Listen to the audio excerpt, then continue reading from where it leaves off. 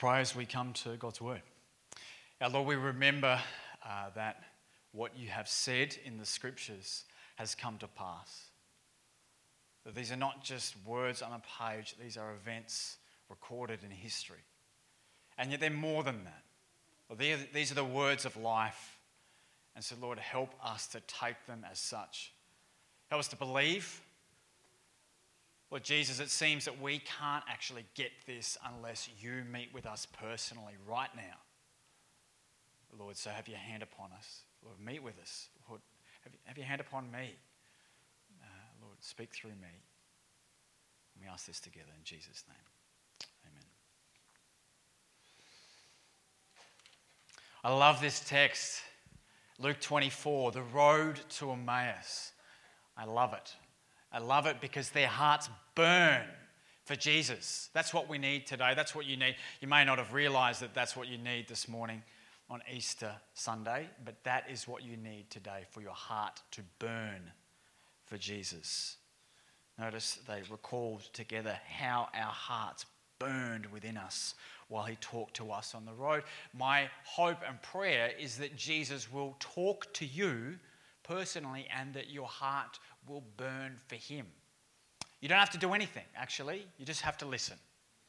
See if it burns. Let's find out. This chapter actually deals specifically with the heart, the human heart. Now, the heart is not what we might ordinarily think of, sort of something pumping blood throughout our body. It's not just a biological term in the text here. And it's not what we might think of in our modern day as the emotions.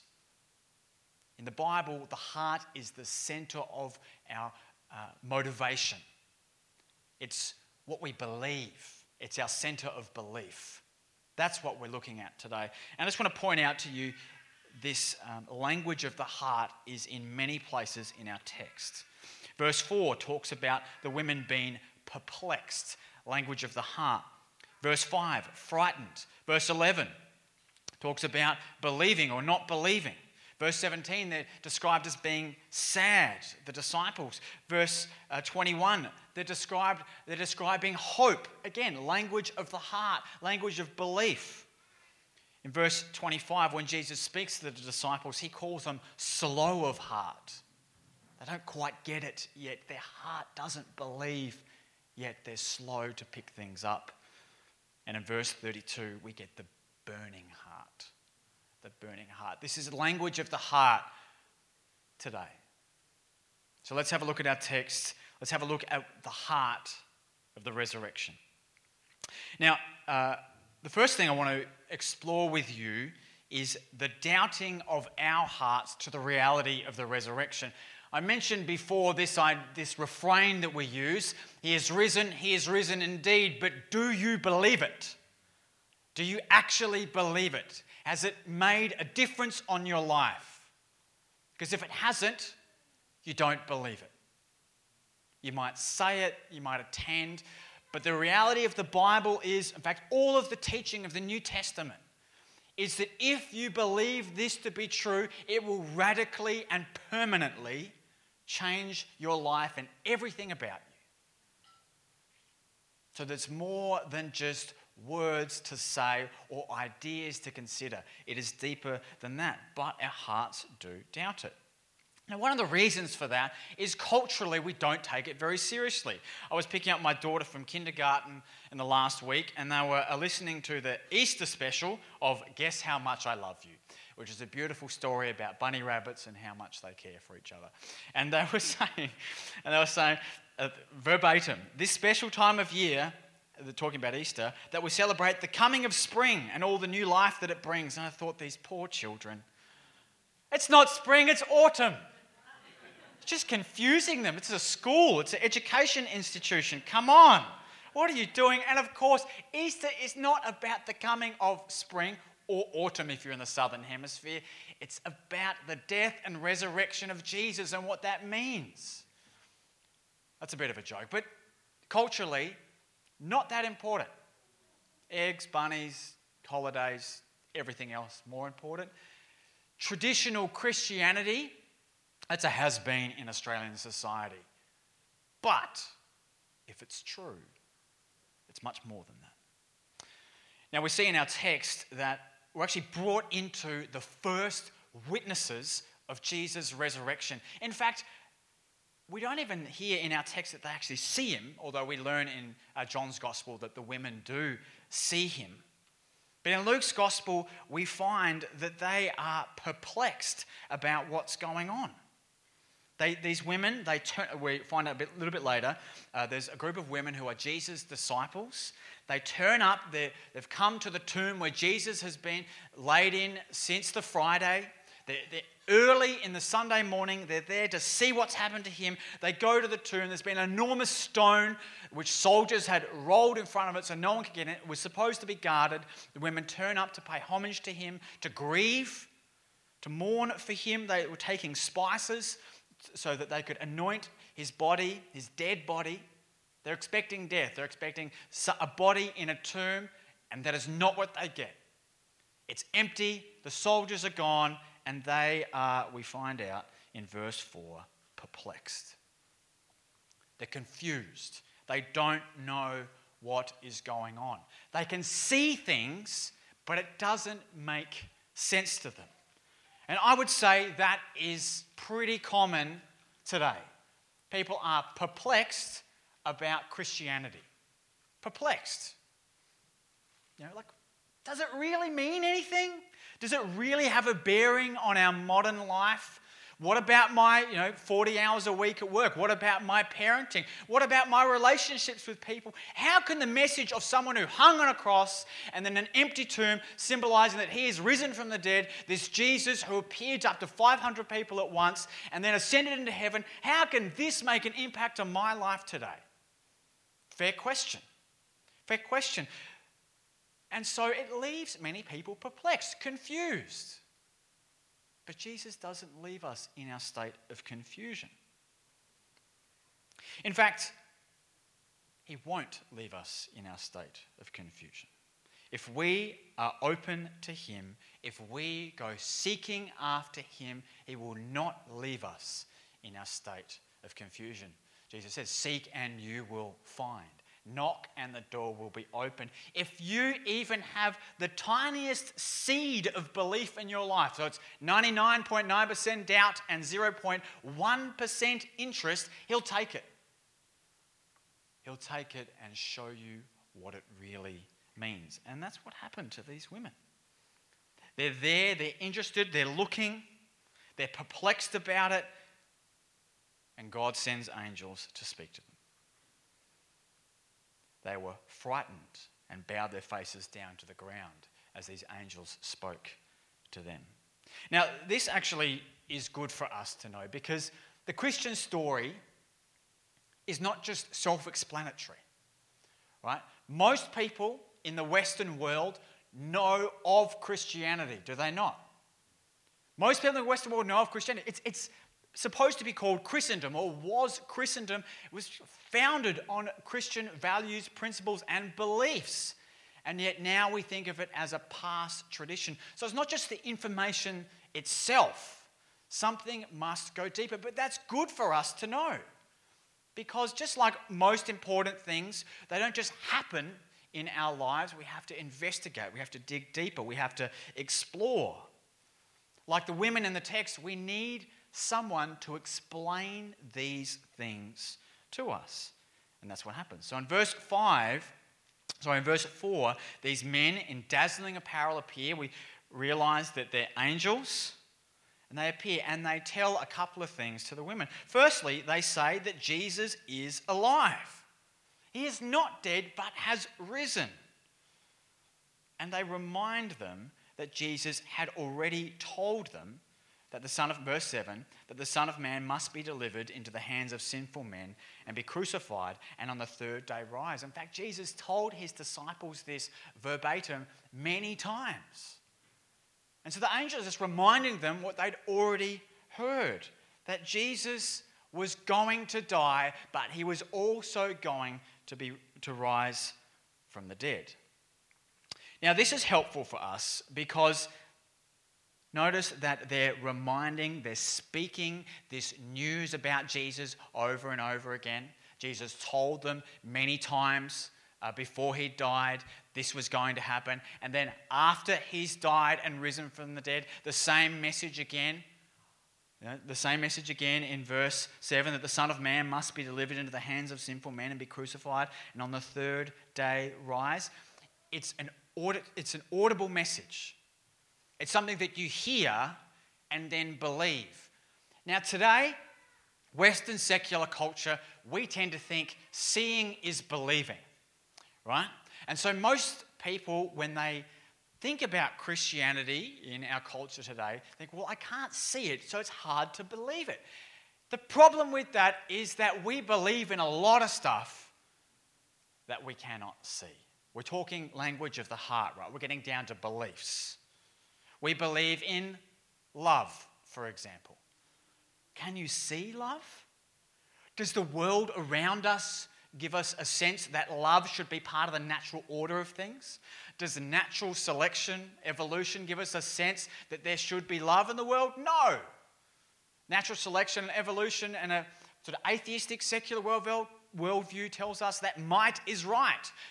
The strong oppress the weak. The rich oppress the poor. That's how it ought to be. And in fact, for most of human history, pre-Christianity, that's how everyone expected things ought to work. And yet somehow, through Christianity, a seed worked its way into humanity that we believe that there's a better way. No, we shouldn't oppress the poor. No, we shouldn't oppress the weak. We should lift them up. We should care for them. We should have better values than that. That came out of Christianity. The ethic of love is something that you cannot see, and yet we all believe it. What about justice? What about justice? We can't, just see justice the way things ought to be, can we? You can't just go to someone and say, well, you ought to be living a better life if you don't believe in something that you cannot see. And so, yes, we do hold beliefs today, not by seeing them. We've heard something, we've captured an idea, and we've begun to believe it. And Christianity is exactly the same. It's through hearing this message and letting it sink down into your heart that you believe. It's actually just a response to the good news about Jesus. Now, as we go through our text, we actually see that the angels have proclaimed, reminded these women that Jesus is alive. He'd already said this was going to happen, so he is alive. We learn in John's Gospel that they actually meet Jesus. They thought he was a gardener. Turns out it was Jesus. And they run back to tell the other disciples Jesus is risen from the dead, because the other disciples are hiding in fear. They're afraid that if the authorities killed Jesus, that they're next. So they run to tell them. It says in verse 10, tells us who they are. It was Mary Magdalene and Joanna and Mary, the mother of James, and the other women with them who told these things to the apostles. But then in verse 11, but these words seemed to them, as in the apostles, an idle tale, and they did not believe them. They did not believe eyewitness accounts that Jesus is alive. Eyewitness accounts that the tomb is empty. Eyewitness accounts that angels spoke to them. They just didn't believe it. It seemed to them an idle tale. They are in fully fledged doubt. Now, let's just pause for a minute. Why on earth would Luke, who's a biographer recording all this, record that? That even Jesus' closest disciples didn't believe. Why would he record that? It's not a very compelling story, is it? At least at first glances. And in fact, if we learn a little bit about the first century, we learn how even more ridiculous it is. In the first century, the testimony of a woman wouldn't stand up in court. That is, if you were to get witnesses in court, you could not get the testimony of a woman to testify in court on any matter, because in a patriarchal first century culture, a woman's testimony wouldn't stand up in court. They were considered unreliable. Now, we don't believe that at all today, and yet that was the case then. And so why on earth would Luke record women being the first witnesses of Jesus' resurrection. So we learn, the Da Vinci Code and kind of books of that ilk have taught us that there could be a giant conspiracy, that Christianity and Jesus' death and particularly his rising from the dead could be this giant conspiracy sought to control people. And yet, if that were so, if Luke was writing a really good fiction, he would be trying to convince people by giving them the best possible data and the best possible, most compelling case, the best witnesses of Jesus' resurrection. He would not have included women and the men doubting, would he? The only reason, logically, that we are given in our text for the women being the first witnesses of Jesus' resurrection, even though the testimony wouldn't hold up in a first century court, is that that's what actually happened. That it's just straight history. These are just bold facts for us. Now that's important. That's important because if this is true, if Jesus really is risen from the dead, and you believe it, then you're going to take all of it. All of it. You might not like Christianity that much. You might like some bits, the love, the peace, the encouragement, the comfort, the talk about charity and care, caring for the vulnerable, the poor, the marginalized. But you might not like the Christian ethic around sex. You might not like the Christian ethic around divine judgment, hell. You might not like parts of the Bible and like others. But if Jesus is risen from the dead, Lord of heaven and earth, then you have to take everything at his word. It doesn't matter whether you like it or not.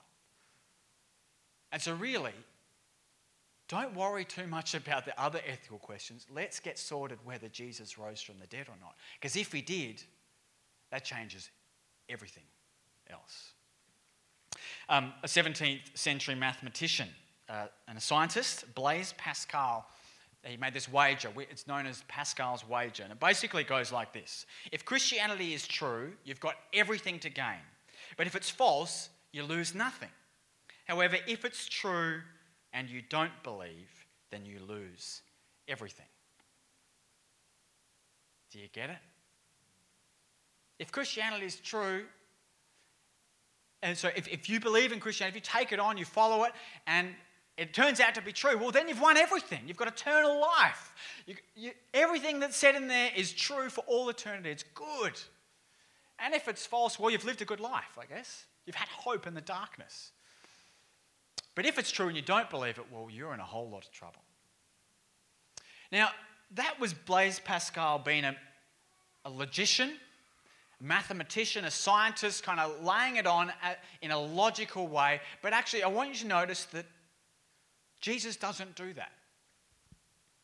He doesn't load us up with guilt to believe. He just gives us plain facts. But notice that no one really believes at this point, except one guy, Peter.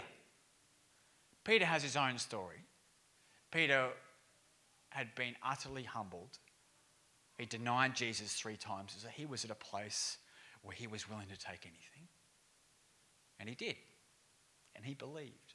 But for the most part, the disciples were not convinced. And so let me put this to you. Mere logic will not convince most of you if you are skeptical.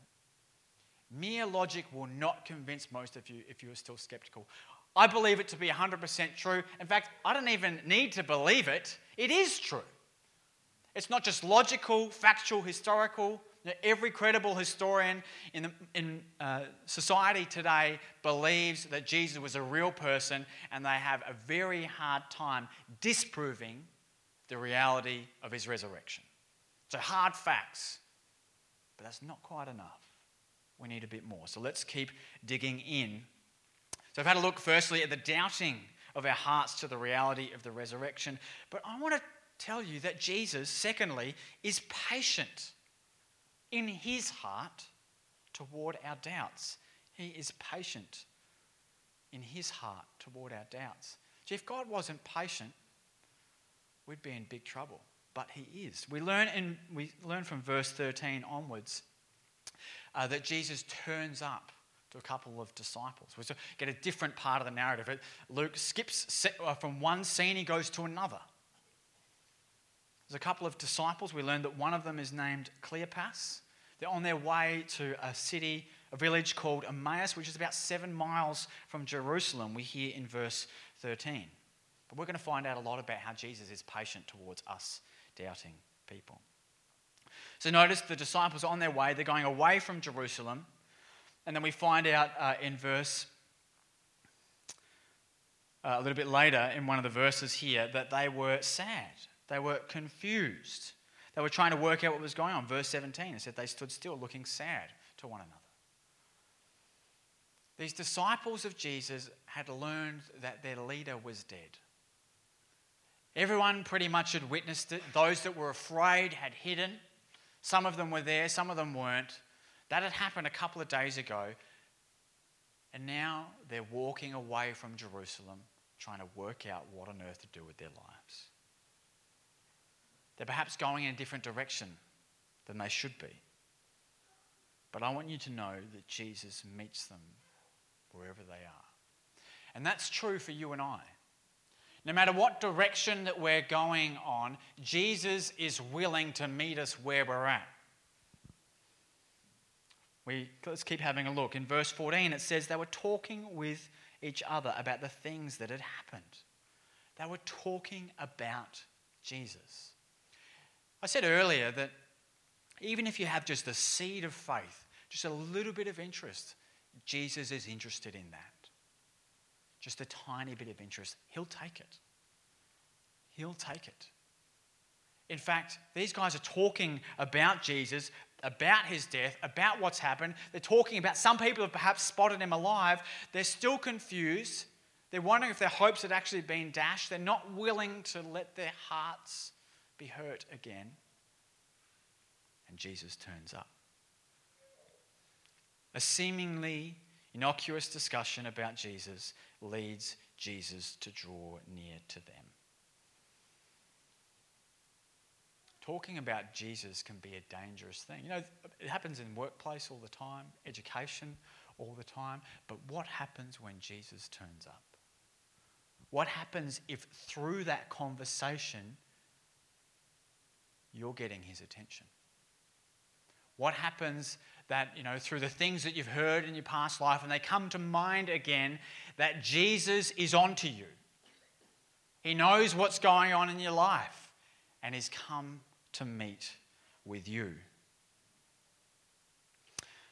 It's interesting because Jesus asked the disciples, and they don't know who he is, right? They don't recognize him. They don't know who he is. But he asked them, well, what are you talking about? And they say, are you the only visitor to Jerusalem who does not know the things that have happened there in these days? Like, it's happened. Like, everyone knows what's happened. Are you the only one that doesn't know what's happened? And they explain a little bit about Jesus, how they had hoped that he would be the one to redeem Israel, we find in verse 21. They had hoped, past tense, that Jesus would be the one to fix everything for them. To redeem Israel, to put God's people in their proper place. But their hopes had been dashed because he was dead. And some people were reporting him to be alive, but like the other disciples, they thought it was an idle tale. They didn't believe. Their hopes from God had been dashed because he wasn't giving them what they wanted. The question is, what do you hope that Jesus will do for you? Or what have you hoped that Jesus might do for you, or Christianity might do for you? This is where religion actually gets very difficult. Because some of us come to religion and we're told that if you believe enough that you'll get healthy, wealthy and wise. And yet when we get sick, when we get, our finances don't work out that well, and when we make poor decisions, we think, well, I've got to throw in Christianity too. Now, when we're told by religious figures, or we see the televangelist, they said, if you give some money, you'll be blessed. And then we give the money and we're not blessed. And we wonder, well, what's happened here? We feel like our hopes have been dashed by religion. If we're not living a good life, Or when we start to experience chronic illness, or someone we know is experiencing chronic illness, we think, man, maybe this isn't actually true. Our hopes are dashed. What do you hope that Jesus might do for you? Just think in your heart for a minute while I'm speaking. What do you hope that Jesus might do for you? Do you think he's interested? Do you think he cares? We'll find out. So we've had a look that, talking about Jesus and thinking about him might actually lead him to meet with you spiritually. But then we realize that Jesus is not immediately recognized. Verse 16, but their eyes were kept from recognizing him. We don't actually know when Jesus is working in our lives all the time. In fact, I would say we rarely know when Jesus is working in our lives. It may not feel like anything's happening at all. That's actually part of the faith journey. We've had some friends fall pregnant, and they've been trying for a very long time recently. And they say after becoming pregnant, they still find it hard to believe. And so they have to keep going over the information that they've heard. They have to keep looking at the tests that they've got back to say, yes, we really are pregnant. But it feels hard to believe. Even though they know it to be true, it feels hard to believe. Nothing feels like it's changed, and yet everything has changed for them. It takes several times of going over the information again and again for it to really sink in. And it's the same way about believing in Jesus. People, for the most part, don't immediately go, I believe it. When they hear the message, either young or old or in between, they don't generally immediately go, I believe it. When they hear it the first time, it does happen on occasion. But for the most part today, it doesn't happen immediately. And that's actually what happens here. These disciples have heard this message about Jesus dying and rising from the dead, Jesus being the Lord of heaven and earth, the Son of Man coming on the clouds with glory. Jesus is God in the flesh. They've seen the miracles. They've seen the evidence. Yet they still don't believe. They're looking, but they're not seeing. Now, this is important for us because actually believing takes time. It takes investigation. It takes serious consideration. And it takes generally someone else explaining it to us. It's unusual, but we hear it from time to time that people go to a hotel room, they pick up a Gideon's Bible and read it and become a Christian. And the Bible is accessible for us in our own language, so we can do that. But for the most part, it takes many interactions, many readings, continual investigation looking into it to actually work out whether we believe or not. But be warned, if you do, Jesus might turn up. So Jesus is patient. Right, even when we just start talking about him and we don't really believe, he's willing to turn up. Even though we don't immediately recognize him, he sticks with us. But now we see in verse 25, Jesus speaks directly to these disciples discussing him. It's taken some time for it to get to this. Jesus asks them what they're talking about. They pretty much repeat the same events that have gone on themselves. And in fact, we find that Luke, in this section from verse 31 to 35, keeps repeating the message over and over again. In the angels witnessing to the women just outside the tomb, they say these words, that the Son of Man must be delivered into the hands of sinful men and be crucified on the third day rise. Jesus asks these disciples on the road to Emmaus what had happened, and they say, talking about verse 19, concerning Jesus of Nazareth, a man who was a prophet, mighty in deed and word before God and all the people, and how our chief priests and rulers delivered him up to be condemned to death and crucified, and possibly that he's risen from the dead. It's the same message once, twice, and then Jesus says it again. He says it in verse 26. Was it not necessary that the Christ should suffer these things and enter into his glory? In fact, in the shortest form, he summarizes it. 3 times they are getting the same message. It keeps getting repeated for them. What does this mean? This means it takes time to sink in. This means, like the excited first-time parents, they keep looking at the information and going, yes, it's really true. It takes time for this information of Jesus' death and resurrection to sink in. But notice that the disciples still don't get it. They still don't yet believe. They've got all the information. They've got all the data. Jesus himself is speaking to them, although he's not been recognized by them. They've got all the data. Jesus himself is speaking to them, and they still don't believe. Isn't that interesting? I grew up in a Christian family. So my parents were Christians, and they taught me to be a Christian as a child. And I sort of walked with Christianity as a young person for my whole childhood. I believed. I was baptized as a baby, and I could talk the talk. I went to Sunday school. I was around Christians a lot. I read the Bible a little bit as a child, and so I pretty much got it. Then towards later high school, I actually realised that Christianity wasn't all that popular amongst my friends. So as a religious person, I decided that Christianity wasn't for me. And so I decided that I'd walk away. I told my parents I didn't want to go to church anymore. I wasn't interested in being at church anymore because A, it was boring, and B, my friends made fun of me because I went to church. And so I can skip those two and just have the good life myself, which is a pretty common story in Australia. So having rejected Christianity, I began to live life for myself. Do whatever I wanted to do. God was out of the equation. I didn't care anymore. You have to live for something, so I lived for the approval of my friends, the approval of others. If others looked well upon me, then I would feel good about myself. That is how I began to live. Isn't it interesting that someone can hear the message? They can understand it, they can comprehend it, they can speak it back to you. So there's comprehension happening here, and yet there's no belief. It hasn't gone from the head to the heart. But something happened.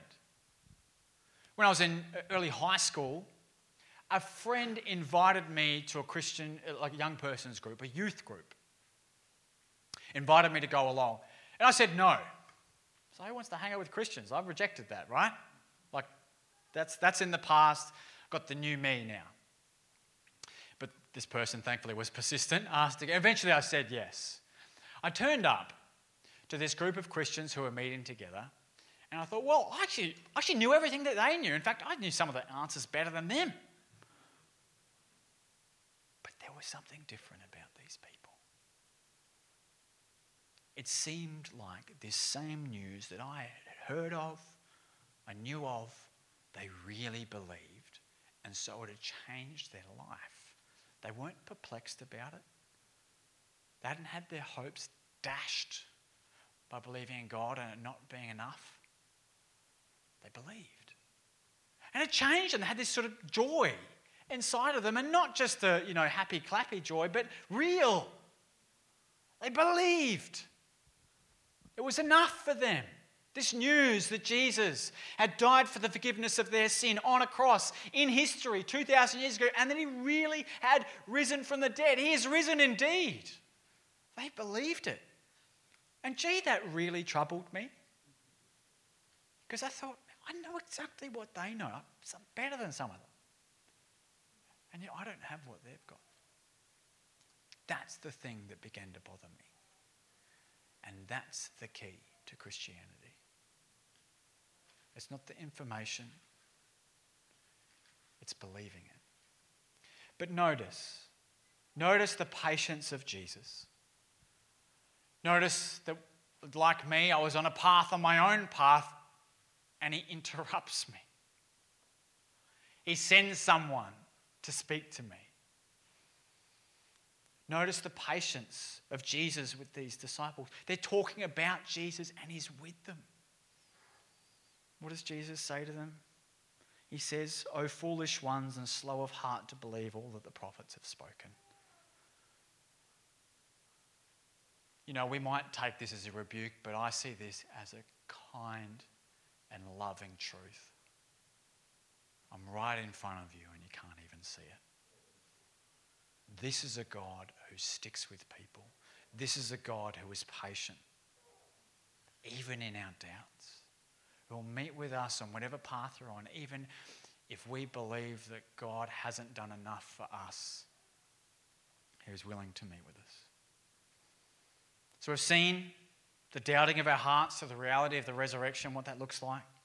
We've looked at the patience of Jesus towards our doubts, and particularly towards these two disciples. But now we need to look, finally, and thirdly, how the resurrected Jesus makes our hearts burn for him.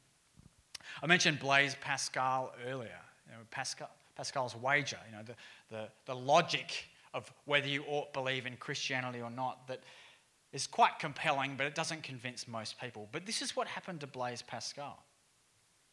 As a young man, he invented what was to be known as the first mechanical calculator in the 17th century, in the 1600s. He invented the hydraulic press and the syringe. So he was very intelligent, very good at what he did. And after his father fell and broke his hip in 1646, Pascal was confronted by the witness of two Christian doctors, and he himself became a Christian. So he had an interaction. Some Christians shared the gospel with him, and he believed it. But his Christian life was lackluster. It just never had fire to it. Never had a spark in it. He believed, but it just didn't really change his life. He wasn't particularly compelled by the faith, though he believed it. It influenced his life, but it could by no means be called his life's driving force. But in 1654, something happened. And Pascal was transformed from an apathetic religious person into a man who was blazing for God for the rest of his life. What happened? Well, actually, no one knew what happened. It just seemed like he changed overnight. And in fact, Pascal had a chronic illness that plagued him most of his adult life and had an untimely death at the age of 39. But something had happened. Something had triggered a change in him. Even though he had a chronic illness and died very young, he became joyful and excited and changed because of his belief in the resurrected Jesus. After his funeral, a servant accidentally discovered a note from Pascal's personal journal that was sewn into a hidden compartment in his coat. The piece of paper was dated 23rd of November, 1654, between 10:30 p.m. and 12:30 a.m. And it said, "Fire! God of Abraham, God of Isaac, God of Jacob, not of the philosophers and of the learned, certitude, feeling, joy, peace, God of Jesus Christ, my God and your God. Your God will be my God. Forgetfulness of the world and of everything except God. He is only found by the ways taught in the gospel. Grandeur of the human soul. Righteous Father, the world has not known you, but I have known you. Joy, joy, joy, tears of joy." This is like the ramblings of a man changed. What happened? He believed. It became true to him because Jesus met with him. Before we get to where these disciples' hearts were changed, let's have a think about Jesus for a moment. All these events that have gone on that these disciples were actually talking about, considering, and they were talking about in front of Jesus. They actually invite Jesus to stay with them for dinner. And they still don't get it. They still don't believe it. Even though Jesus has been right in front of them, he's been explaining to them through the scriptures that he's the main point, that the Christ is the main point of the whole Bible. They still don't get it.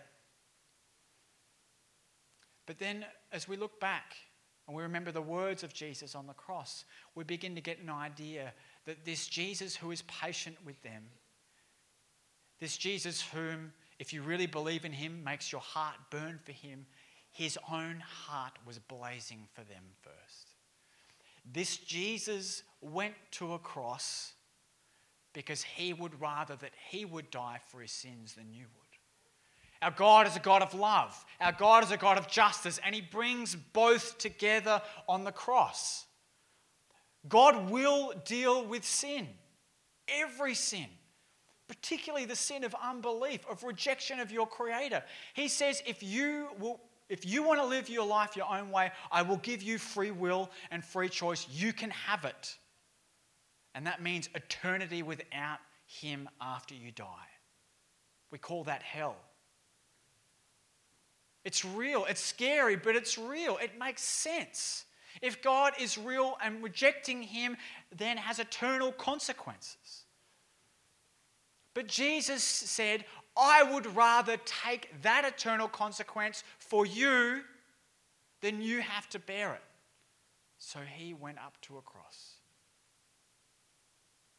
He took the penalty for sin. He died in our place. This looks back at this sacrificial system of the Old Testament that said in the temple that if you knew that you had sinned, you would take an animal to the temple and have it die on your behalf and its blood spilled so that you would not have to die for your sin. Jesus gives that its full meaning. He's saying, I am the sacrificial lamb of God. I will take your sins on myself and die for them. That's why Jesus cries out the words on the cross, my God, why have you forsaken me? Because Jesus was forsaken for us. He was experiencing hell on the cross for us. But the third day, Jesus rises from the dead, showing us the Father has accepted the sacrifice of Jesus, showing us that Jesus is the immortal God, showing us the way, the truth and the life is in him. That through believing, you will have the life that Jesus has, eternal life. That death is just the door to eternity for you and I. Jesus' heart blazed for you on the cross. And so now we look to where they discovered that Jesus was with them. It says they urged him strongly, verse 29, saying, stay with us, for is it toward evening, and the day is now fast spent. So he went to stay with them. Verse 30, when he was at table with them, he took the bread and blessed it and broke it and gave it to them. And their eyes were opened, and they recognized him, and he vanished from their sight. The last time that Jesus had broken bread with his disciples was at the Last Supper. He said, this is my body given for you. This is my blood for the forgiveness of sins. The next time he broke bread with them was here. They heard his words and they remembered. Notice it's through hearing. They'd seen him, they'd been around him, but when they heard his words, when he broke bread with them, when he came and had a meal with them. You know, in the ancient Near East, one of the best signs that someone loves you is that they will take you in. It's hospitality, right? They'll take you in and have a meal with you. Jesus is taking the front foot for doubting people, for people who don't get it, for people who are perplexed, for people whose hopes have been dashed, for people who are sinners. He takes a further step in and he says, I will sit down and eat with you. And they get it. They get it. They realize it was him.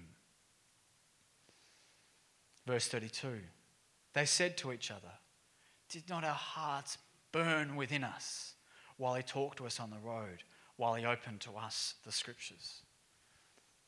At this point, and this is what happens when you become a Christian, you look back on your life and you start to interpret everything from what God has done.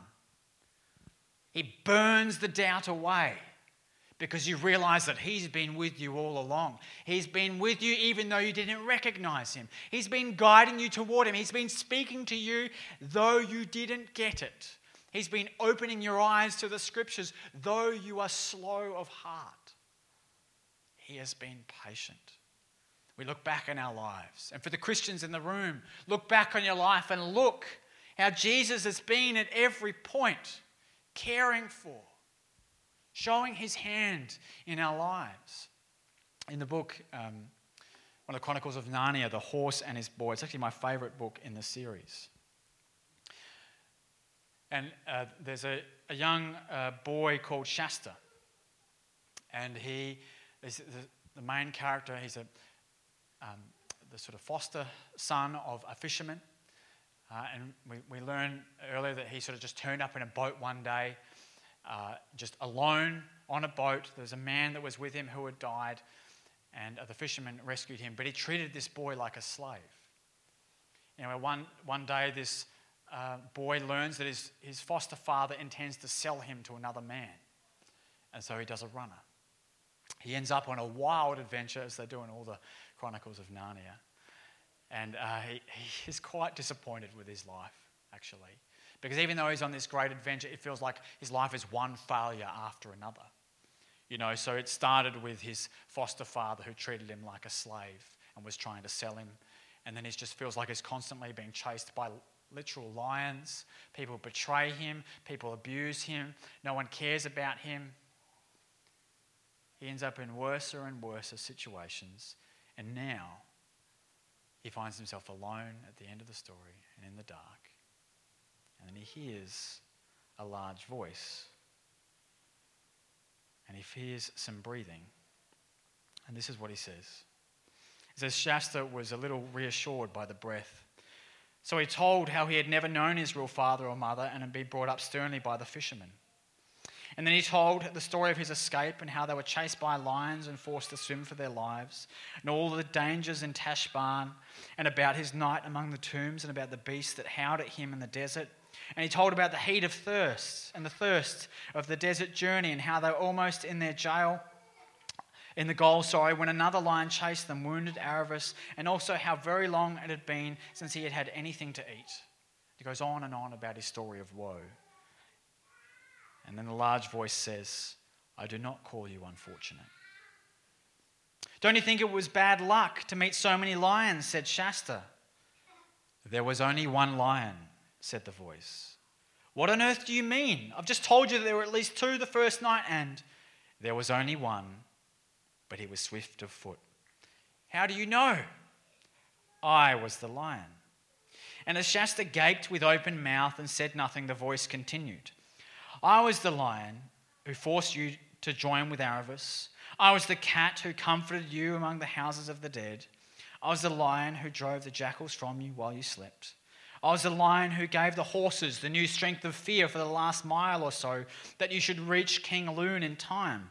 And I was the lion you do not remember, who pushed the boat in which you lay, a child near death, so that when it came to shore where a man sat wakeful at night, he was able to receive you. You see,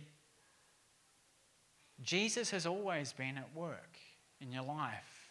If you're coming to the point, you're at the point you have believed in him. He's always been there.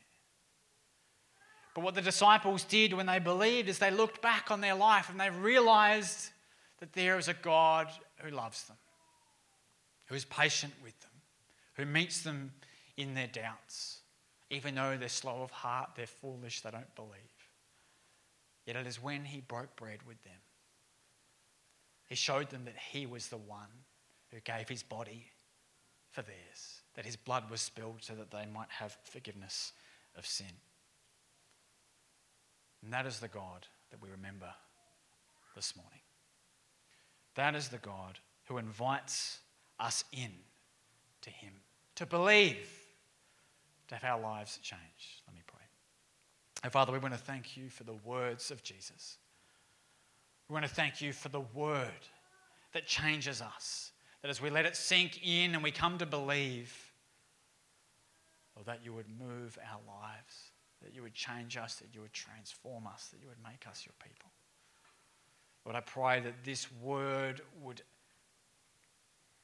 this seed of the word would find good soil in our hearts, that we might believe and have you, our risen King, as Lord and Saviour. Amen.